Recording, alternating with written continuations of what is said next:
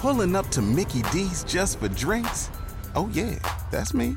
Nothing extra, just perfection and a straw. Coming in hot for the coldest cups on the block. Because there are drinks. Then there are drinks from McDonald's. Mix things up with any size lemonade or sweet tea for $1.49. Perfect with our classic fries. Price and participation may vary. Cannot be combined with any other offer. Ba-da-ba-ba-ba.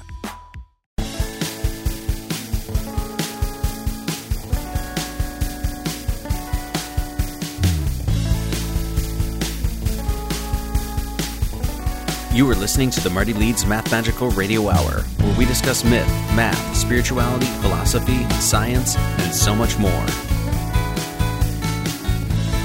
www.martyleeds33.com.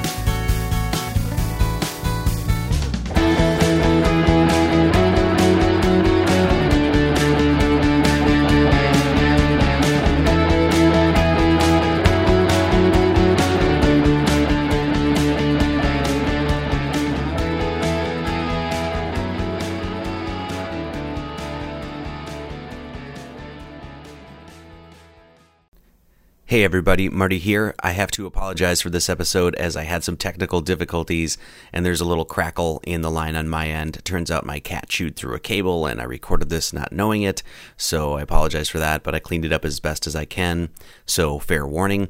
I have to say I was a little out of sorts with this interview due to being immersed in this subject matter, and I gotta say my heart and head have been really all over the place lately, so my continuity is not the best, so I appreciate all of your patience. My guest tonight, Tracy, is really great, has been studying the subversive and sinister aspects of the occult for a really long time, and is really a wealth of knowledge on the subject, so I really appreciate the perspective she bears on this subject. And one more thing I want to add, everything we are discussing here is alleged. We are making no direct accusations against anyone, and I truly believe in innocent until proven guilty. So I just want to make that clear, and I'll make that clear every time I discuss this subject. No one wants to be falsely accused of anything, and so we always want to be careful when discussing these very controversial subjects. So our guests tonight are occult and esoteric researcher and author Tracy Twyman, and the musical guest is Son of Sam. If you dig what you're listening to and you want to hear more, the best way to support my efforts is to head on over to my Patreon site and provide a monthly donation. The link is provided at martyleeds33.com, where you can find books, music, interviews, and videos with much more content in the works. You can download the entire first season of this podcast on iTunes, and please like, subscribe, and share. And now, on with the show.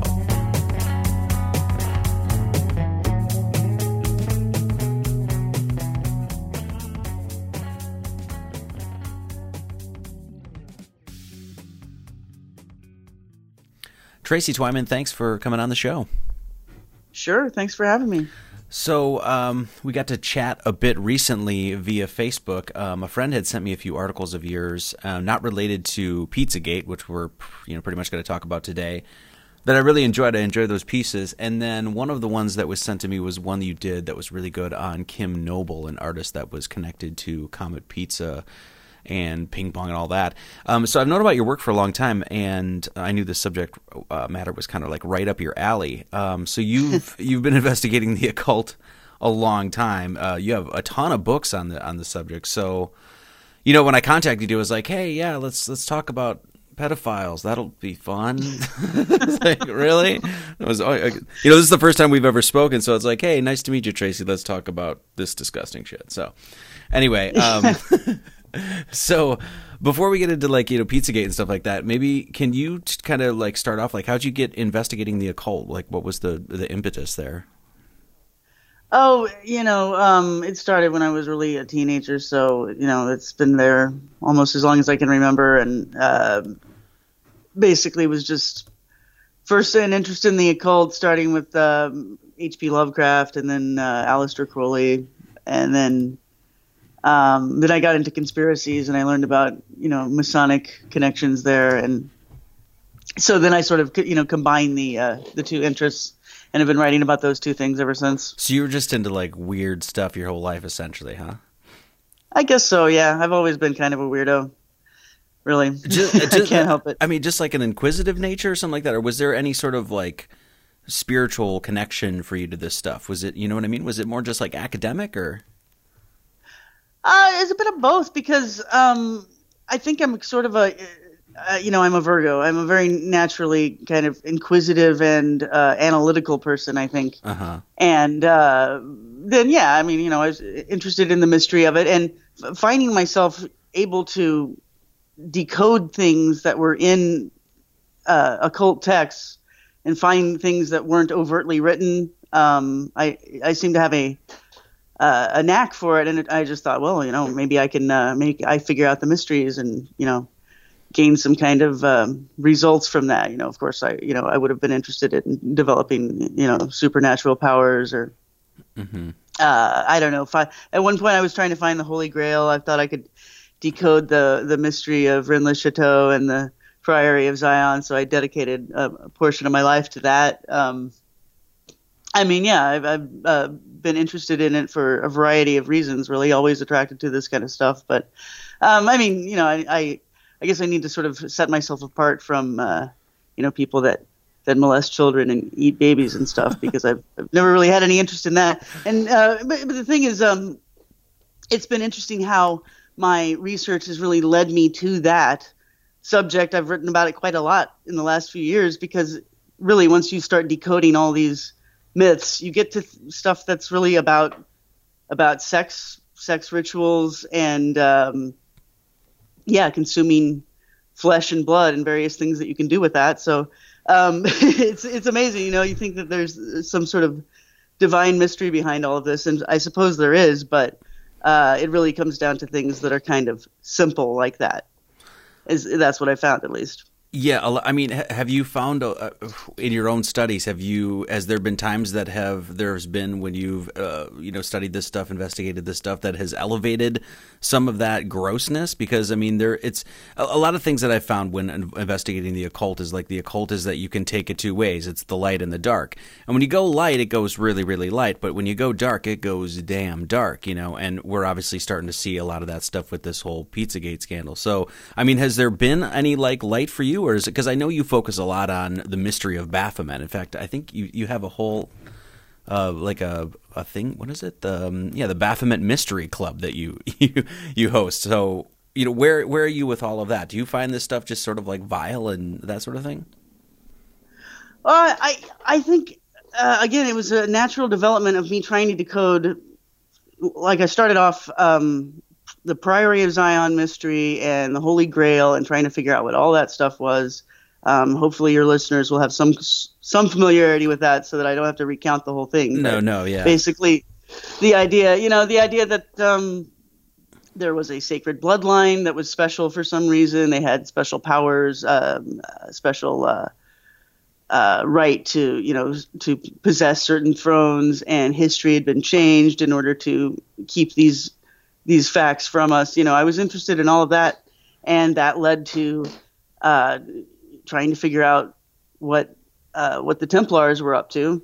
And there was, I suppose, an influence of some spirits that I ended up contacting, because one of the things that I tried, I was working with several other people throughout the years, and one of the things we tried at one point just to sort of get other information about how to figure these things out was we actually just tried the Ouija board and started conjuring up spirits of first dead people, and then we were referred to other kinds of spirits like demons or sort of gods or demigods from mythology and things like that.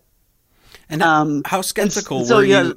When you, I'm sorry, like how skeptical were you when you went in and sort of, looked at a lot of this stuff? Like I said, was it academic or was it, you know what I mean? Like, I think, I don't think I've been skeptical in terms of, questioning whether, supernatural things could happen. Yes. Or whether there's another side to existence. I kind of, I stopped questioning that early on in life. It became easier just to believe in it, and I found plenty of evidence for that. So, I think maybe that's part of why the Ouija board worked well for me, and why this kind of information has been so intuitive for me to be able to understand is, I'm not.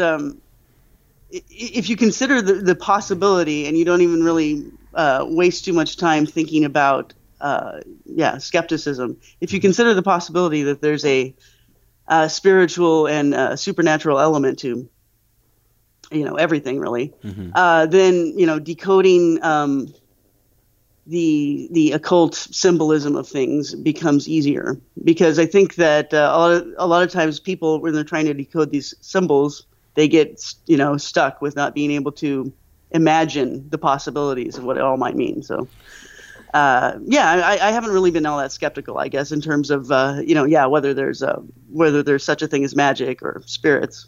Mm-hmm. And so that when you allow yourself to just sort of think, use your imagination, let your imagination or allow these sorts of ideas in your investigation, you can kind of see how, like, okay, people that really vehemently and adamantly believe in this stuff, whether or not it's true, they can, it's when you study this stuff, it's like you can get to see how, how dark these people are. If furthering your own investigation by allowing this stuff in has led you to more uncoverings and stuff like this, then you can only imagine the people that are on the dark side of this stuff are doing the same thing, except they are withholding knowledge, because that seems ultimately what, to me, this is all about. It's withholding knowledge. Yeah, I mean, there's things that I could never know because I'm not going to, commit any sort of blood sacrifice. Yes. I'm not going to do any of the things that would allow me to become members of any of these secret clubs. So at a certain point, I guess my hands-on investigation had to stop there.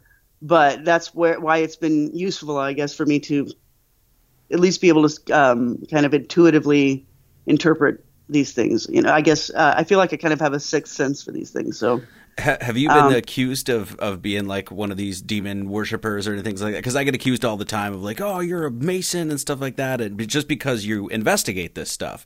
And so it's like, have you been accused of being this at all? Yeah, sure. And I mean, I've been pretty honest about what sort of experiences I've been through and the things I've tried out. There was a time when I was trying to, my friends and I had our own secret society, and we published our own magazine, and we were trying to get members and stuff. So it was all sort of mail order, and we never really did any in-person things with most of our members. But I've dabbled in these things as much as I was willing to, mm-hmm. and I've been honest about that. I even wrote a book of memoirs, basically, about that. All the seances and all the rituals we tried out and stuff. And I've been honest about, the fact that I've talked to Baphomet and other entities that you would consider demons or devils. So it's known that, that has been an influence, a source of information for me. And, you can take that for whatever you think. I mean, yeah, I was going to say there's people that tainted me somehow, then, that's your opinion, I guess, I was going to say there's people that are listening to this that are probably going to be like, well, she just admitted that she, like with the devil or whatever, like blah, blah, blah. And it's like, just wait a second. So, okay. So what, I kind of want to talk about the Pizzagate thing here too, but some of the stuff is really interesting. Like, so what is your take on this character of Baphomet?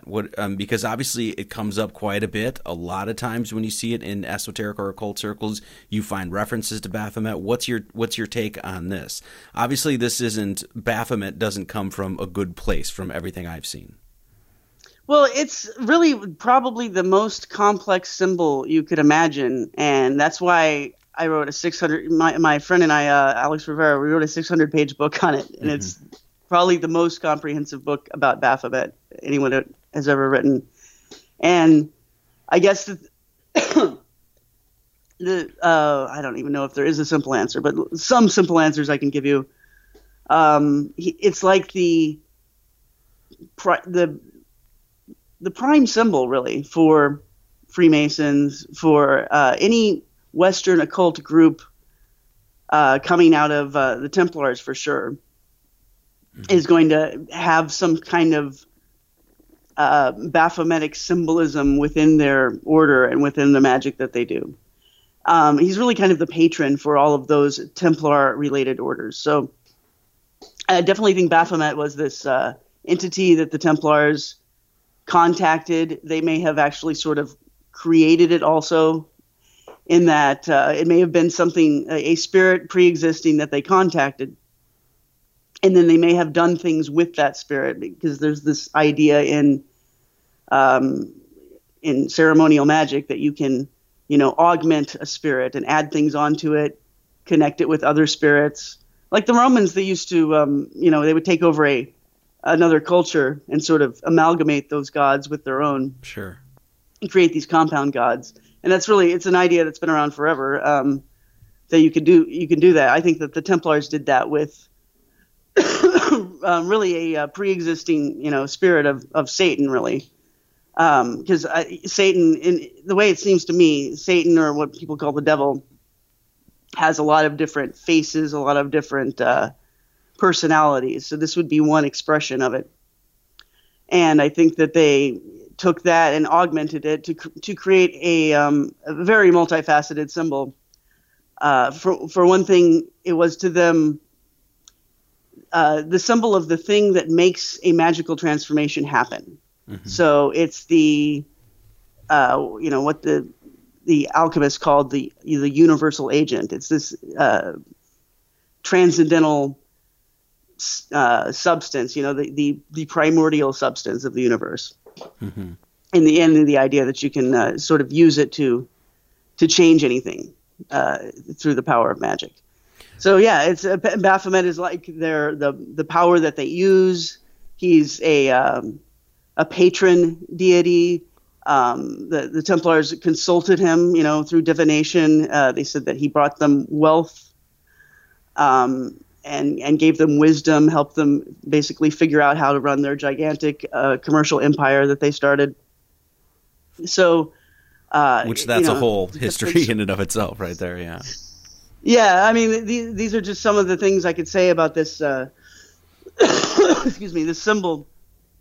And of course, it was already, the devil sort of symbol.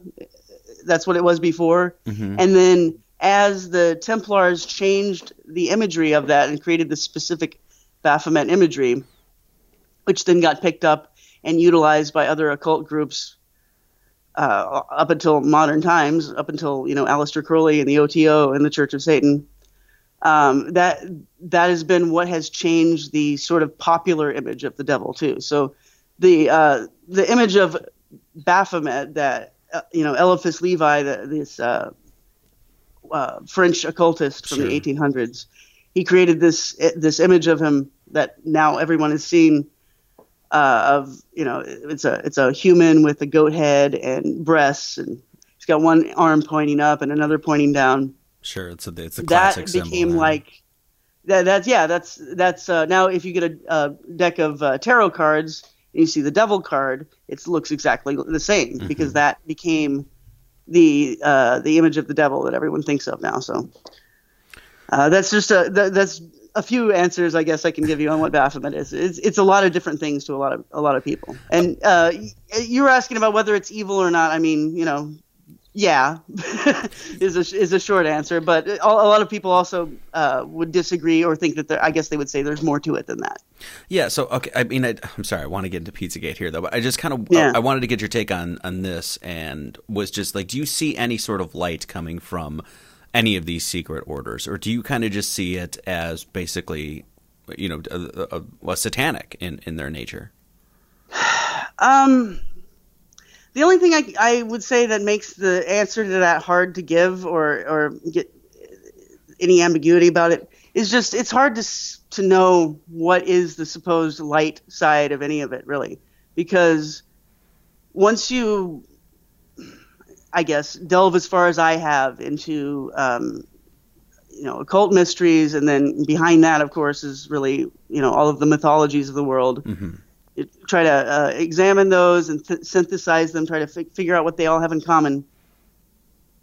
I've definitely gotten to the point where I don't know, who God supposedly is, or the devil, or whatever the difference is between the two. Because the truth is that the figure of the devil and the figure of God are based on, the same earlier mythological figures. Both of them have the same kind of prototypes if you look back in history. So it's a confused subject, and I suppose that's how people become Satanists, really. Maybe some people are just evil by nature, and they like doing evil. They're sadists. They like hurting people, whatever. But I think a lot of people just get seduced into it intellectually. They're looking for power. They're looking to understand. They want a Faustian pact of giving themselves over to the devil so they can understand the hidden mysteries of the universe. And all you really get, as you find when you read the play Faust, he found the same thing. The devil can only just give you the same information you could find in a book of theories that people have and philosophies, and none of it can be proven, and it all kind of one philosophy contradicts another, one religion contradicts another, so it's very hard to parse all that stuff out. What's the light, what's the dark? I have no idea. I know. It really comes down, at least for my own. So, I mean, talking about this, and then we'll get on to Pizzagate, I promise. But talking about this, it's like my own studies of the occult. It just seems like it kind of comes to like how your own. How good your heart is within a lot of this stuff, like your own intentionality behind it, So when I look at, I just like you studying the occult, you see this just awful stuff a lot of times, and then, or I should say the esoteric, the occult, things like that. But then I've also, for me, garnered a lot of positivity out of it. But then I also see a lot of times it's my own my own interpretation of it, or is my own intention behind what it is I'm reading.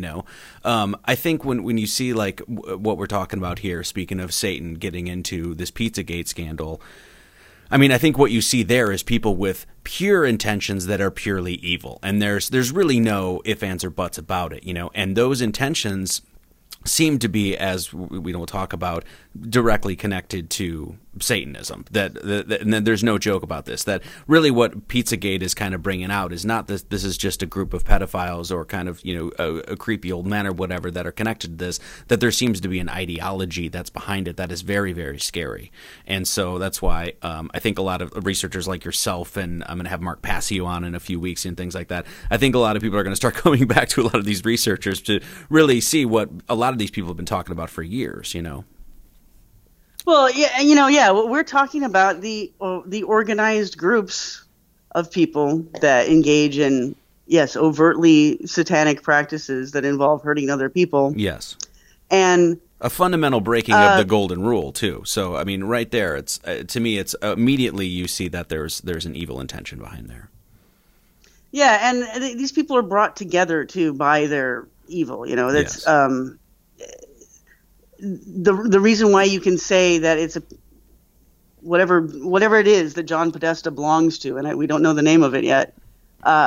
You can say it's a purely evil organization because not only is there this evidence that everything he and his brother are doing is evil, hurting other people, but in a club like that, everyone else has got to be on the same level. That's the way these things run, and that's why I've never been in it, and I can't speak from personal experience. I can only study it from the outside and have informants tell me what happens. But you've got to be really sick to get inside of one of these groups, and that's what they look for, and that's how groups such as these groups of evil people that have bonded together end up taking over entire societies, is because they can form a very strong bond with each other because of how far they're willing to go in order to get what they want. Exactly. Yeah. I mean, if you have no boundaries and no morals and you want power, you're going to get that power because you're going to do whatever you want to get it. So, I mean, I know you said that you had a child, and like, usually, when I investigate something, I usually try to immerse myself into it, right? And so into this, like, I've been absolutely horrified by everything. Like, it's been literally a traumatic experience. And I would say that, like, I have the mind of a kind of person that would be I've investigated the occult before, so I know a little bit about this stuff, and so, but even that, I've been completely horrified. I mean, how much of this can you take? Because I'll go in for a day, I'll look at this stuff, and then I need a break, and you've obviously seen this stuff before. Like I said, you've investigated the occult, but I mean, obviously, you've been shocked by this as well, right? Yeah, I mean, I could say I investigated the occult, and but I've never been involved in a ritual that came even close to anything like what we're describing, Mm-hmm. and I never was really friends with anyone who would admit to doing it. Mm-hmm. Although I think I've known some people that might have, or at least would have been interested if they thought they could get away with it. But yeah, I mean, I can. I guess I've got a strong stomach. I can take it a little bit, delving into the Pizzagate stuff. If you're looking at their Instagram photos and stuff, it's really dark. The implications of what they seem to be saying about these children in the photos that people connected to the pizza joint put on their Instagram. I mean, they definitely seem to be not only making sexual references about the children, but I mean, literally it's talking overt. about killing them and eating them. Yeah. It's kind of amazing. But the point at which I actually had to back off, and it was right about the point where this whole thing collapsed, I mean, we should talk about that, is when I was on Reddit for a few days, checking in frequently, back when they were allowing people to talk about Pizzagate. And on the last day, right before they shut it, 2 days before that, there was one guy who dropped what he said was this cache of child porn that he had found supposedly, I guess, in the, back pages, the hidden vault of some pizza joint. I think it was called We the Pizza in Washington, D.C. Mm-hmm. So, and I don't know. I didn't look at it. There were other commenters saying they went in there and looked at it, and they all kind of described the same thing. And what they described, I mean, it wasn't just child porn. I mean, they were dismembering children supposedly while they were, conscious. Yeah, every horrific thing you could possibly imagine, basically. But okay, the only, and you of course you want to be skeptical, right? Yes. For one thing, you want to hope that it's not real, and you don't want to just perpetuate rumors. So I suppose it's possible that every single person on this Reddit thread who said that they looked at the child porn and confirmed it was what it was, as described, that those were all set up accounts. I didn't personally check, I admit. I didn't see how old the accounts were or anything like that. I just looked, I saw the descriptions, I started freaking out. And, that's the point at which, like you describe, I finally reached the point of, too much nausea and just being a little bit too freaked out. And what happened right after that? Okay. The same sort of thing happened again, like the next day. Of course, the first person never came forward with the actual proof of anything. Mm-hmm. And some other dude did the same thing the next day. And within like an hour or two, they shut down the Reddit discussion. And I think they had shut down the 4chan discussion like earlier than that, maybe a couple weeks ago. I mean, there was one point where I was on 4chan, quite a bit. I was basically bouncing information off of a couple different people that were investigating this. And there was one day where I was on it pretty much all day. I was off work, and they were deleting threads left and right. I mean, it was real-time stuff, you could see the censorship happening as you were investigating it. It was amazing. So. Yeah, I've never seen anything like this. I can say that, I can understand as, a publisher of a website that if you think you've got, libel suits for one thing from, the most powerful people in the world, that you might want to avoid that. And the other thing that if you think people are posting links to child porn and snuff films, even if they're doing it for a good reason, you still just don't want it to happen on your website. Mm-hmm. So maybe there, I can sort of understand why some of these webmasters might have given in to pressure, but they did more than that. Excuse me. I mean, Twitter, it seems to me, long before they even made an official policy about it, I noticed that it seemed like stuff was missing. If you tried to look up Pizzagate on Twitter, that it just wasn't cataloging all the stuff that was actually there. Mm-hmm.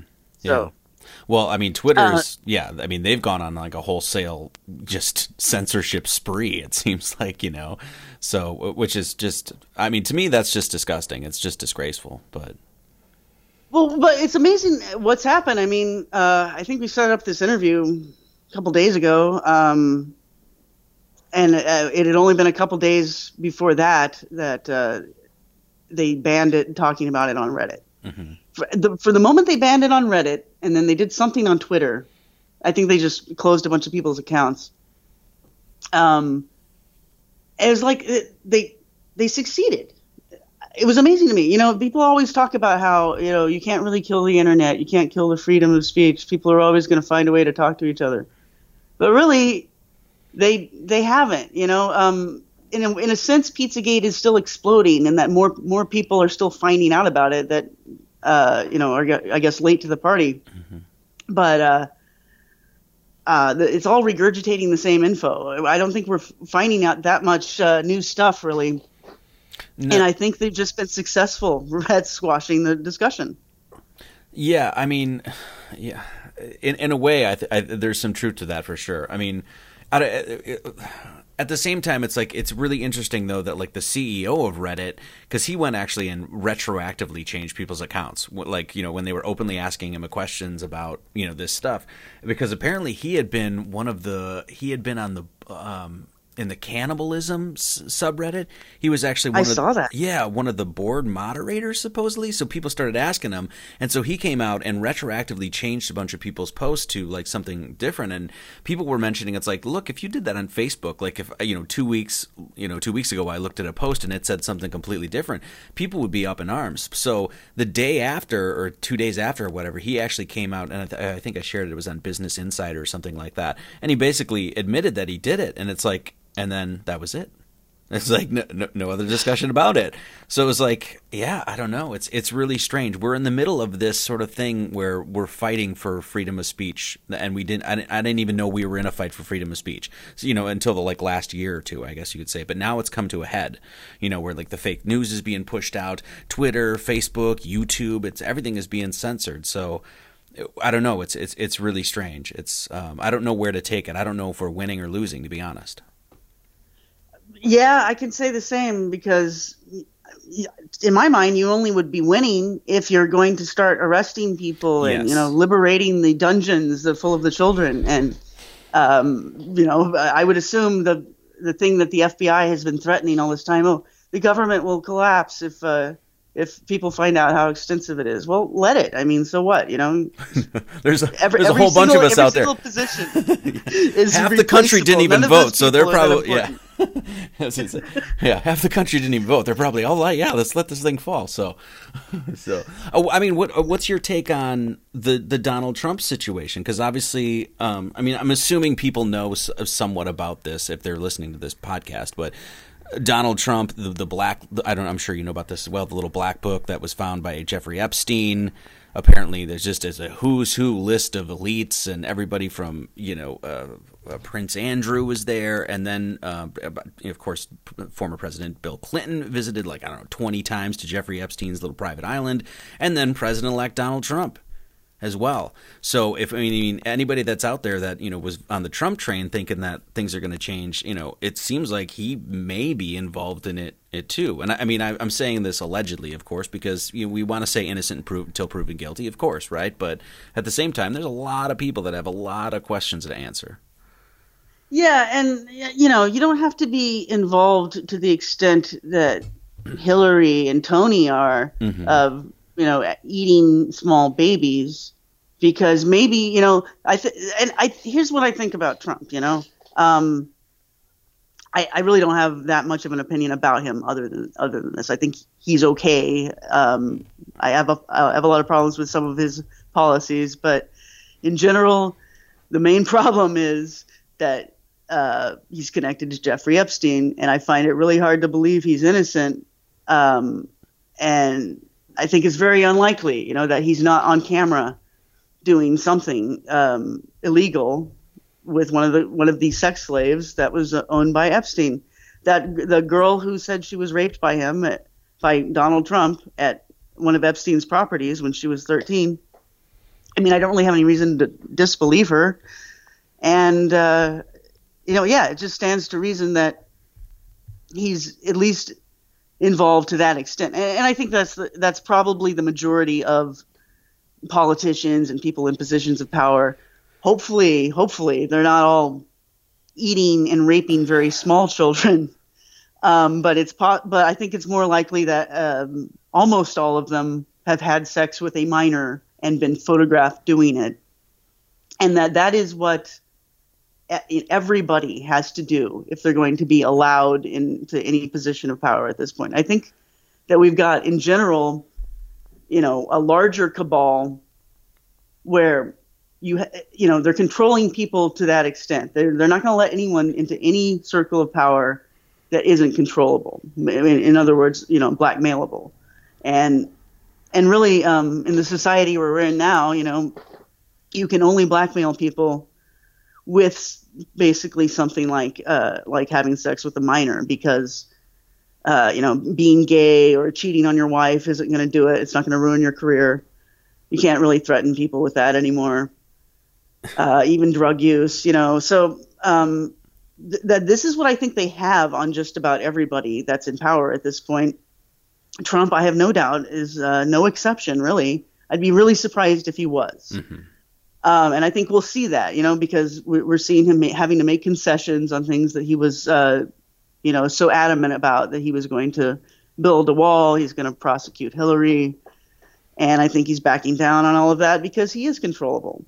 So it's unfortunate, but I mean, look at the way this guy looks at his daughter and the pictures they've taken together, cuddling, these seductive poses and stuff. I mean, he's definitely some kind of creep, And I guess you can hope for the best that maybe he's not an actual Satanist raping small children, that maybe he just kind of has a thing for his daughter and likes young girls.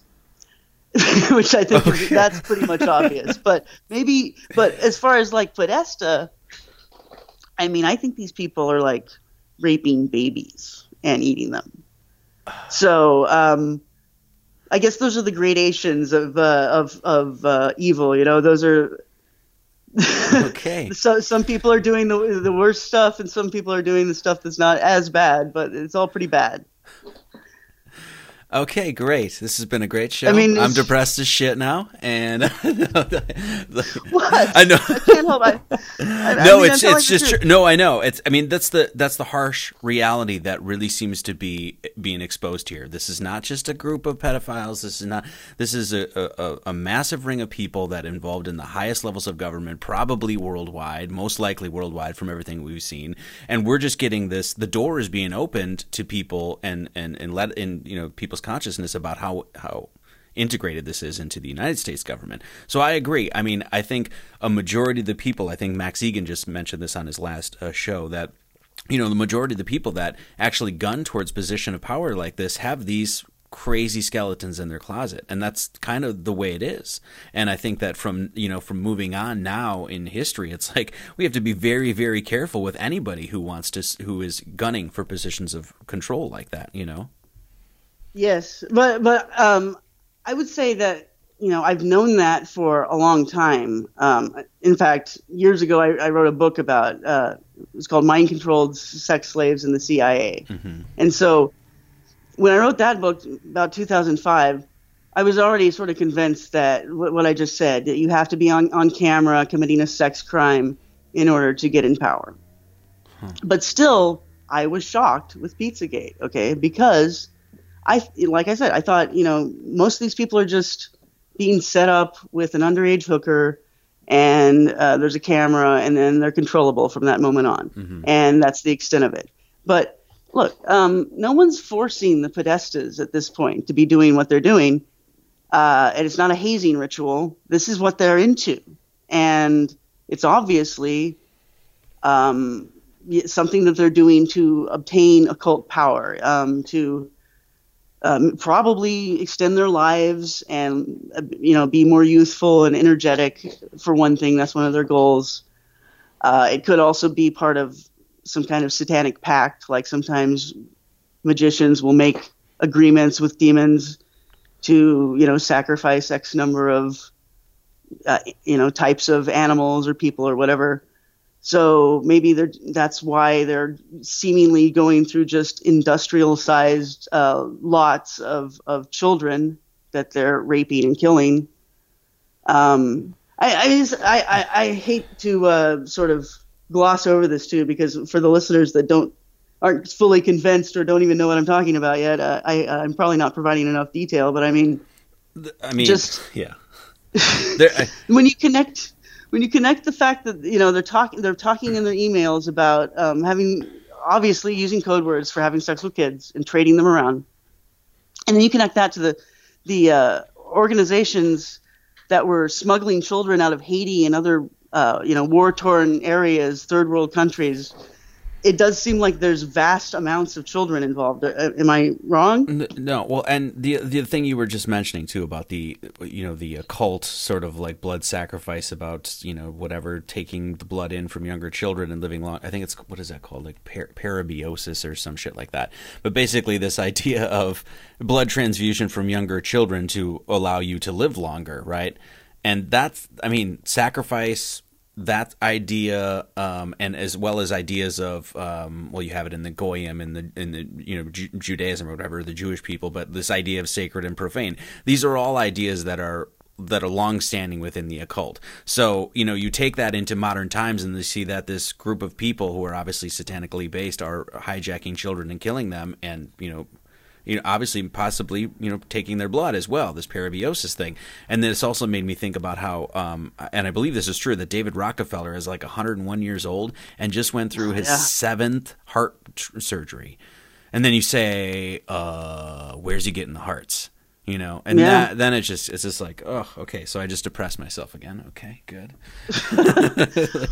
Well, too, okay, because I'm willing to consider supernatural things or things that a lot of people wouldn't even think are possible. Mm-hmm. Okay, I've read a lot of grimoires, magical texts, watched a lot of horror movies, and that's actually a good source of information too, because a lot of the people that write those things and direct those things, know the details of how cults work. There's this pervasive idea of being able to extend your life by jumping into other people's bodies, and yes, grafting on parts of their body to yours if you need to. This is something that I guess would be one of the main goals of being involved in one of these things. Once you've totally destroyed your soul, and you've murdered, you've raped and killed children, you've done the worst things imaginable. The only thing you want to do is extend your life as long as possible, because you don't know what's coming after that. It's probably pretty bad for you. And, the only thing you can do is just hang on to, some kind of a body, some way of staying on this side instead of down below, where you have to go back down to your torment, basically. So, who knows? I'm willing to. Hillary Clinton may be like some 600-year-old vampire for all I know. It's possible. Yeah, okay, so this gets into this like whole like light and dark thing too when you talk about like immortality, it's like this idea of there's the immortality of the soul that, you want to be immortal, but it's in the afterlife with the creator, the great spirit or God, that sort of thing. But then there's the dark side of that, which would be immortality within the flesh, which gets into like vampiricism, vampires and things like that, which obviously it's like taking the blood from somebody else and then being immortal in the material world. That says a lot to me about witchcraft, this dark occultism, sadistic occultism, dark magic. So is there legitimacy to that? Who knows? It could very well be. And if there is, we certainly don't know about it. It's been information that's been hidden from us. So. Oh yeah. Well, I think it's likely that things like that can happen. Probably not very common, but that is the hope of being able to achieve something like that would keep you going in a cult like this. Just keep committing acts of evil until you can figure out how to achieve immortality. Are you familiar with this case of Gilles de Rais in France around the time of Joan of Arc? No. A mass murder. Okay, so this guy, he was a nobleman, and I guess like a leader of one of the armies that was marching with Joan of Arc, and he was friends with her and helped her coordinate her military strategy. Mm-hmm. So after all that ended and Joan of Arc had been executed, he withdrew into a life of studying the occult and trying to achieve the Philosopher's Stone so that he could get rich because he was heavily in debt. So he went back to his castle and just started collecting boys from around, and boys started to disappear. For years and years, boys were disappearing in his neighborhood. And at the end of it, he finally got arrested. He was caught trying to sacrifice his own wife and unborn child in her womb. And then they went into his alchemical laboratory, and that's where they found the remains of hundreds of children. And he started confessing. He'd been raping them, raping their dead bodies and their organs, and doing all this stuff to try to create a I hope I described this correctly, but a special kind of film that would develop on their blood, and he would scrape that off and use it in chemical experiments to try to create the Philosopher's Stone. And all this is explained very well in one of Eliphas Levi's books, where he wrote about it, that Gilles de Rais was trying to create a reaction against nature. By doing crimes that were so horrible, it would create a natural reaction from nature herself against it, and that would exude some kind of energy that would manifest on the blood, and then he would collect it and use it in a alchemical ritual, actually trying to create a substance that he could drink to become immortal, and that he could use to transmute lead into gold to become rich. So. I'm bringing that up again as an example of the types of things that people have believed in history that really get involved in the occult, and the depths to which they're willing to go to try to achieve those results. I don't see any difference really between what he was doing and what it looks like these guys are doing. I wouldn't doubt at all if something like that is the end result, or what they're aiming for, some kind of total transcendental power that they think they can get by doing the most horrible things imaginable. So how much of this do you feel like is like free will, or how much of this is like just straight psychopathy kind of thing? Somebody was mentioning the other day about, trying to understand reason with people that are unreasonable, rationale, the irrational. You just can't do it. There are people out there that obviously get a kick out of this sort of, whatever it is, whether it has, a spiritual context of it or whatever, but raping children and that sort of thing. People get a kick out of this and it charges them. And it's like, okay, I don't understand that at all. It doesn't even enter my head. I can't understand it at all. And so there's just this sort of like disconnect with, is this just sadistic psychopathy taking control, or is this sort of like a learned behavior, do you think? I mean, this sort of gets into, maybe we can talk a little bit about the Monarch program and MK Ultra and stuff like that. But how do you see these people? Because I can't ration it. There's no reason to it. All I see is just evil. That's it. I think that at least in some cases, and these are probably the people that are higher up in rank, more in control, and I think the Clintons might be a good example. That this is a multi-generational family affair. Look at the notes that the Podestas were sending to each other. We got two brothers involved, and actually it seemed like the wife was involved too in one of the emails. And then one of the other emails, there's a woman offering her own children. I don't know if they're her blood children or adopted children, but this is happening in families that are connected to the elite. I know that's a vague term, but I mean, gosh, this is what's going on. And because of that, at least for those people, it's happening. They're being controlled by the evil excuse me, on a number of different levels. So it's genetic.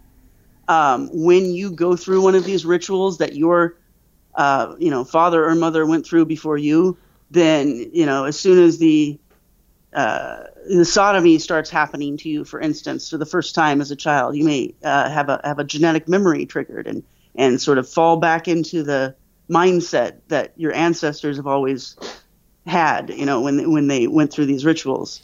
And I think that's part of the purpose of some of the trauma-based rituals that they do on their own children, is to kind of try to snap them back into this kind of genetic memory. It definitely is a common occult idea that you're connected spiritually to your ancestors. Mm-hmm. You're almost just the current incarnation of the same soul.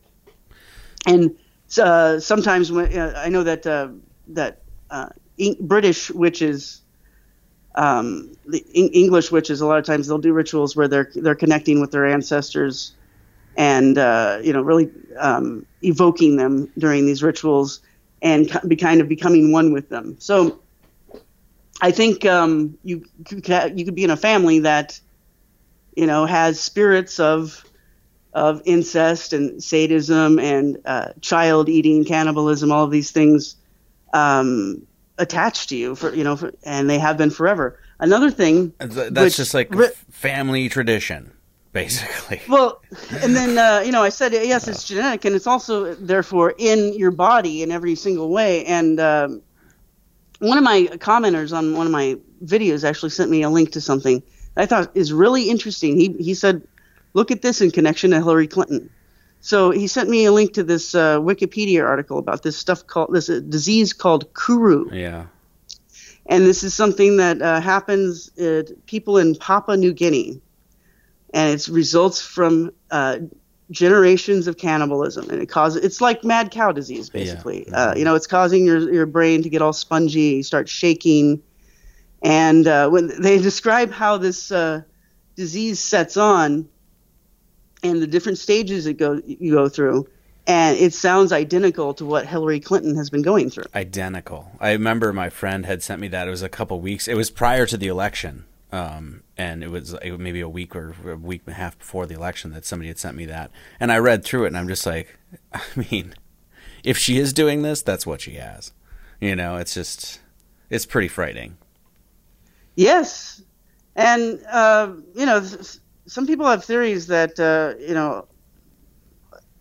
that there are entire races of early man that died out because of this, because they were eating each other, and particularly the brains, to try to gain power from it. And according to this theory, this may have actually helped the current incarnation of man evolve into what he is, that our brains got bigger from eating other people's brains. But at a certain point, it's like just like you can gain something from inbreeding to a certain extent, and then you'll start having malformations. The same thing happens from cannibalism. You might be able to gain something from it, but if you do it too much, it will be the end of you. So, some people think that this is part of the early history of man, that some of our earlier versions died out due to diseases coming from cannibalism. Have you ever seen the Hampstead case with the couple kids? It was like a school and everything like that, but basically these kids had came out and said, and it's really, really gruesome stuff, and you can watch it online. You can watch the interviews online of these kids. Young kids basically came out and said that the entire school system and a part of the church and things like that, and their families, basically an entire community was involved in this sort of thing, and they had given testimonies to the police officers about how they were killing babies and eating them and drinking the blood and yada, yada, yada. And that these kids were actually being raised up into this whole community of people doing this sort of thing. And I mean, when you listen to the interviews, I mean, to think that these kids are lying, I mean, I watched it several times. I think it's nonsense. Apparently they redacted or retracted the statements that they made. But, basically, when you look at the sort of family tradition, long history of Satanism, the genetic thing you were talking about, nurture, nature, this sort of thing, it's like, I mean, you can kind of see how this this could continue on through, generation after generation, even quietly, Yeah. So it's kind of freaky to think that, it's not just happening in some sort of dark backwoods corner town where nobody goes, that this could actually be where, our leaders are coming from, is families like this. But unfortunately, that's just what the evidence keeps pointing to. And, I would say that I've been skeptical of some people's stories in the past. Like, say, for instance, many times I've been asked what I think about Kathy O'Brien. And I've said, well, I don't necessarily believe her. And is mainly because just had a lot of extreme stories. They were so extreme, involving so many famous people, that I just found it hard to believe that all these things happened to one person and she's still alive. Mm-hmm. But and then also she was refusing to answer, tell me the exact names of the people who were doing these things to her, even though it was all written in her book. But now I understand. Okay, so I'll tell you this. Maybe, for one thing, she did not want to get sued, and there's no statute of limitations on child rape. So, because I've encountered this since interviewing Kathy O'Brien, I've encountered this with people who wanted to interview me about Project Monarch, but they didn't want to talk about children getting raped. They only wanted to talk about adults getting raped. And I've finally figured out, it's because they just don't want to get sued. Mm-hmm. And then they think if they talk about adults, the statute of limitations is in place and no one will actually sue them because no one will get prosecuted. But anyway, Kathy O'Brien, I mean, at this point, I'll just say, maybe she's telling the truth. I have no idea. I have no reason to disbelieve her at this point, because the extreme stories that she told are not out of the realm of possibility. They go along with the things that we know now about people in Washington, D.C. Yeah. Yeah, the veil, with this veil coming down and then taking what we see now and looking back into history, a lot of stuff starts to unfold. In fact, there was just Miley Yiannopoulos had just tweeted a tweet from Andrew Breitbart in 2011. Yes, I'm glad you brought it up. Yeah, basically saying. Go ahead. I'm sorry. No, please. I'm saying, go ahead. Tell yeah, just basically, claiming that John Podesta had been involved in this sex slave circle for a long time, and then he ends up dying a year later. I think heart seizure or something like that. Andrew Breitbart did, and so this stuff has been going on for a long time, and that kind of gets into you talked about, or Project Monarch and MK Ultra. MK Ultra supposedly has been around since, at least on record, from the 1950s, which means that for those that don't know, MK Ultra, obviously mind control program run by the CIA. 1950s, that's several generations of people that the government literally could have created with this sort of ideological background and literally let out into Hollywood and the society and things, which is just a frightening thought. Yeah, I'm really starting to come around to the theories that I've been just sort of laughing about for years, really. That, the idea of the people in entertainment being part of the Illuminati, and then that they're all kind of victims of monarch mind control. Well, I'm starting to come around to that. And especially the idea that they're in the Illuminati. I'll tell you this is what I think it is they're in the OTO, because the OTO in the upper degrees, one of them is called like EPOPT of the Illuminati or something. So, the Illuminati is something that's the OTO, virtually anyone could join it, really. Mm-hmm. Well, except almost anyone. And there's some of the oldest American lodges are there in California. So I think it's quite likely that that's what these pop stars are involved in, and that's why they're happily flashing their occult symbols and trying to make everyone think that they're involved in a conspiracy with the most powerful people in the world. Well, it's most likely that, but and in a certain sense that's kind of less illustrious than what they're pretending to. But at the same time, I'm coming around to the idea that I think that the OTO has influenced some of the more powerful cults that are operating today. I think there's been a merger between some of the kind of Masonic offshoot groups that are in control, some of the more elite clubs. I think they are being influenced in modern times by people who have been trained in Aleister Crowley magic. And that's why when you look at, what the Podestas are involved in, it seems like it's very much influenced by Crowley magic. I guess what I'm saying is the people in Hollywood may very well be involved in, the Illuminati. It's probably the OTO, but the OTO is probably involved in all sorts of things. Mm-hmm. Yeah, I mean, it seems like whatever sort of like wickedness is that's behind this, it's pretty much infiltrated every single aspect of society. So whether that's the governments and the the political sectors and all that sort of stuff, but obviously there's secret societies too. I mean, there's no question there. So, okay, so we only have a few minutes here. Where do you think this is going? Like, where do you see this heading in a couple months? I mean, is this just going to get buried? Is you know what I mean? Is there any resolution, do you see, or what? Well, look, I mean, hopefully something else will happen. And I think that's quite likely. At least I'll give it a 50% chance. Something else will happen to keep the story alive, bust it open more, hopefully. But because a lot of people are looking for information, maybe someone will finally find it. But as far as where it stands right now, as we're speaking at this moment, it seems that they have successfully killed the story, branded the people that were spreading it as, paranoid Christian fundamentalists, pro-Donald freaks. Mm-hmm. And also, they've been successful at actually encouraging a lot of the people that are vocal about Pizzagate into being exactly that. So a lot of the people that are promoting Pizzagate are kind of banding together, and they're becoming a tribe, and they're forming a common identity. And it is starting to become exactly that. They're all pro-Donald. They just believe that he's innocent.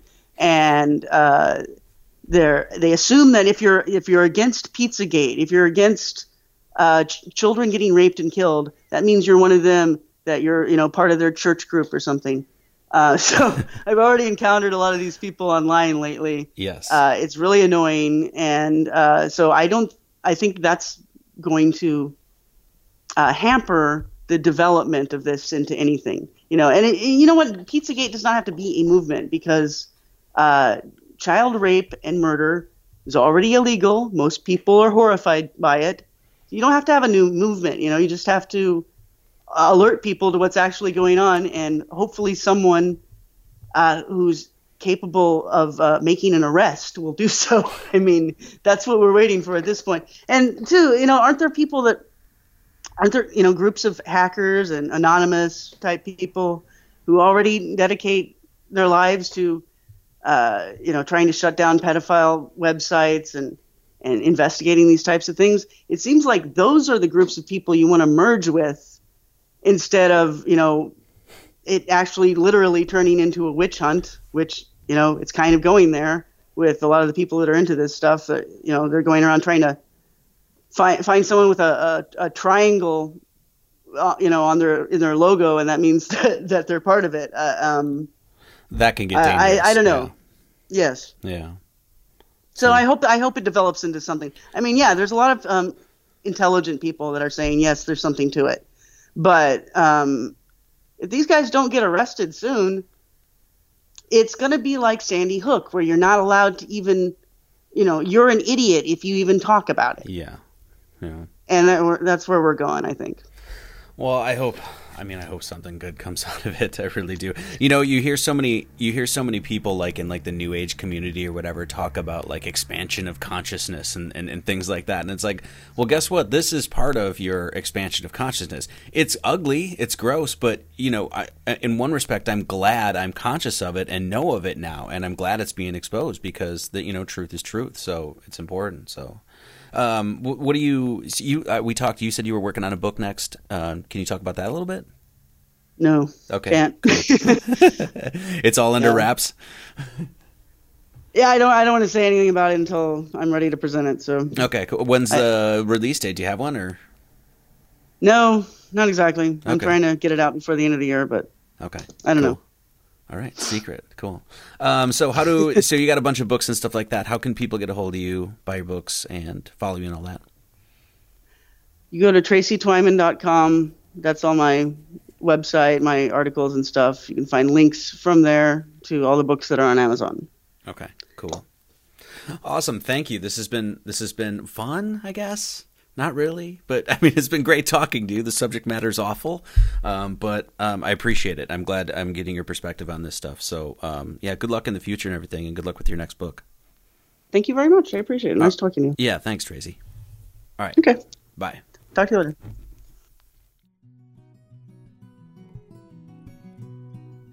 Thanks for listening, everybody. Our musical guest tonight is the Son of Sam Band, and the tune is called Fighting Talk, and this tune is legit. I have to thank my friend Joe Sam once again for contributing this track. You can check out his outfit at Son of Sam Band on Facebook, and you can follow Joe Sam as well. He's a killer bassist and guitar player, and you can keep up with the myriad music projects he always has going. Really looking forward to next week. I'm going to be speaking with Mark Passio, which is something I've wanted to do for a long time. Really pumped to get his perspective and thoughts on everything that's going on in the world right now.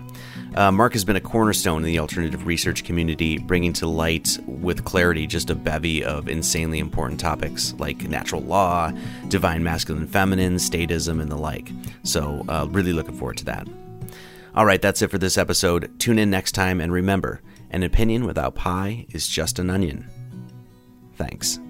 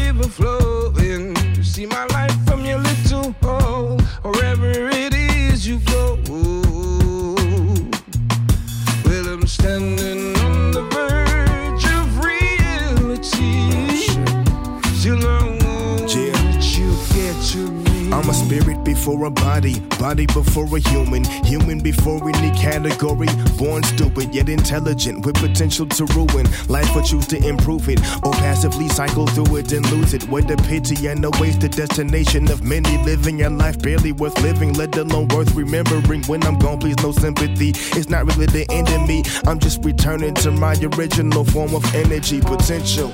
It's just as real as reality, like every single great truth that began as a blasphemy. I'm unreasonable, man. I make the planet adapt to me.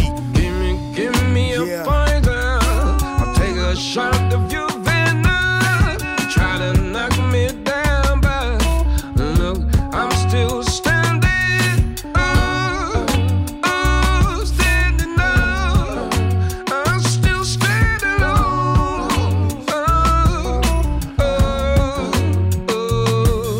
Fighting time. Yeah. Fighting time. How could you ever create it if it's something you ain't got faith in? Whether it's a human relationship or space station, manifestation of the abstract. What a hobby, either change the course of history or be dismissed as artsy. It's malarkey, it's been darkening my heart. So on the track I'm shedding, sharding, then departing in the dark, then returning to the peace within the turbulent urban life that I'm living, where one's own mind can be his prison. The source of his upliftment is worst enemy or his first friendship, bringing new light to your life much like a birthed infant. I burn incense out of respect for my neighbors while I flame up and contemplate my next major change up. Funny how we can sometimes resist the things that change us for the better. Still I remain a go-getter. You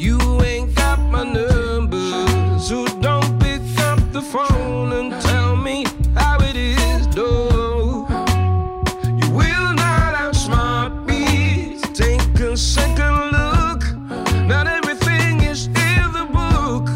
We do it differently. Yes, I'm standing on the verge of reality. Fight it all. You know that you get to fight it, fight it.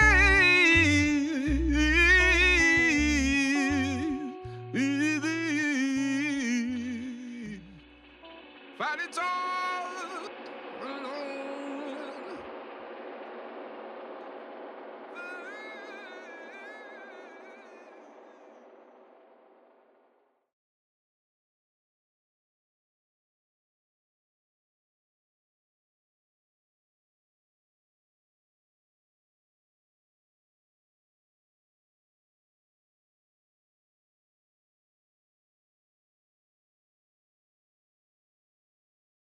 With the Lucky Land Slots, you can get lucky just about anywhere.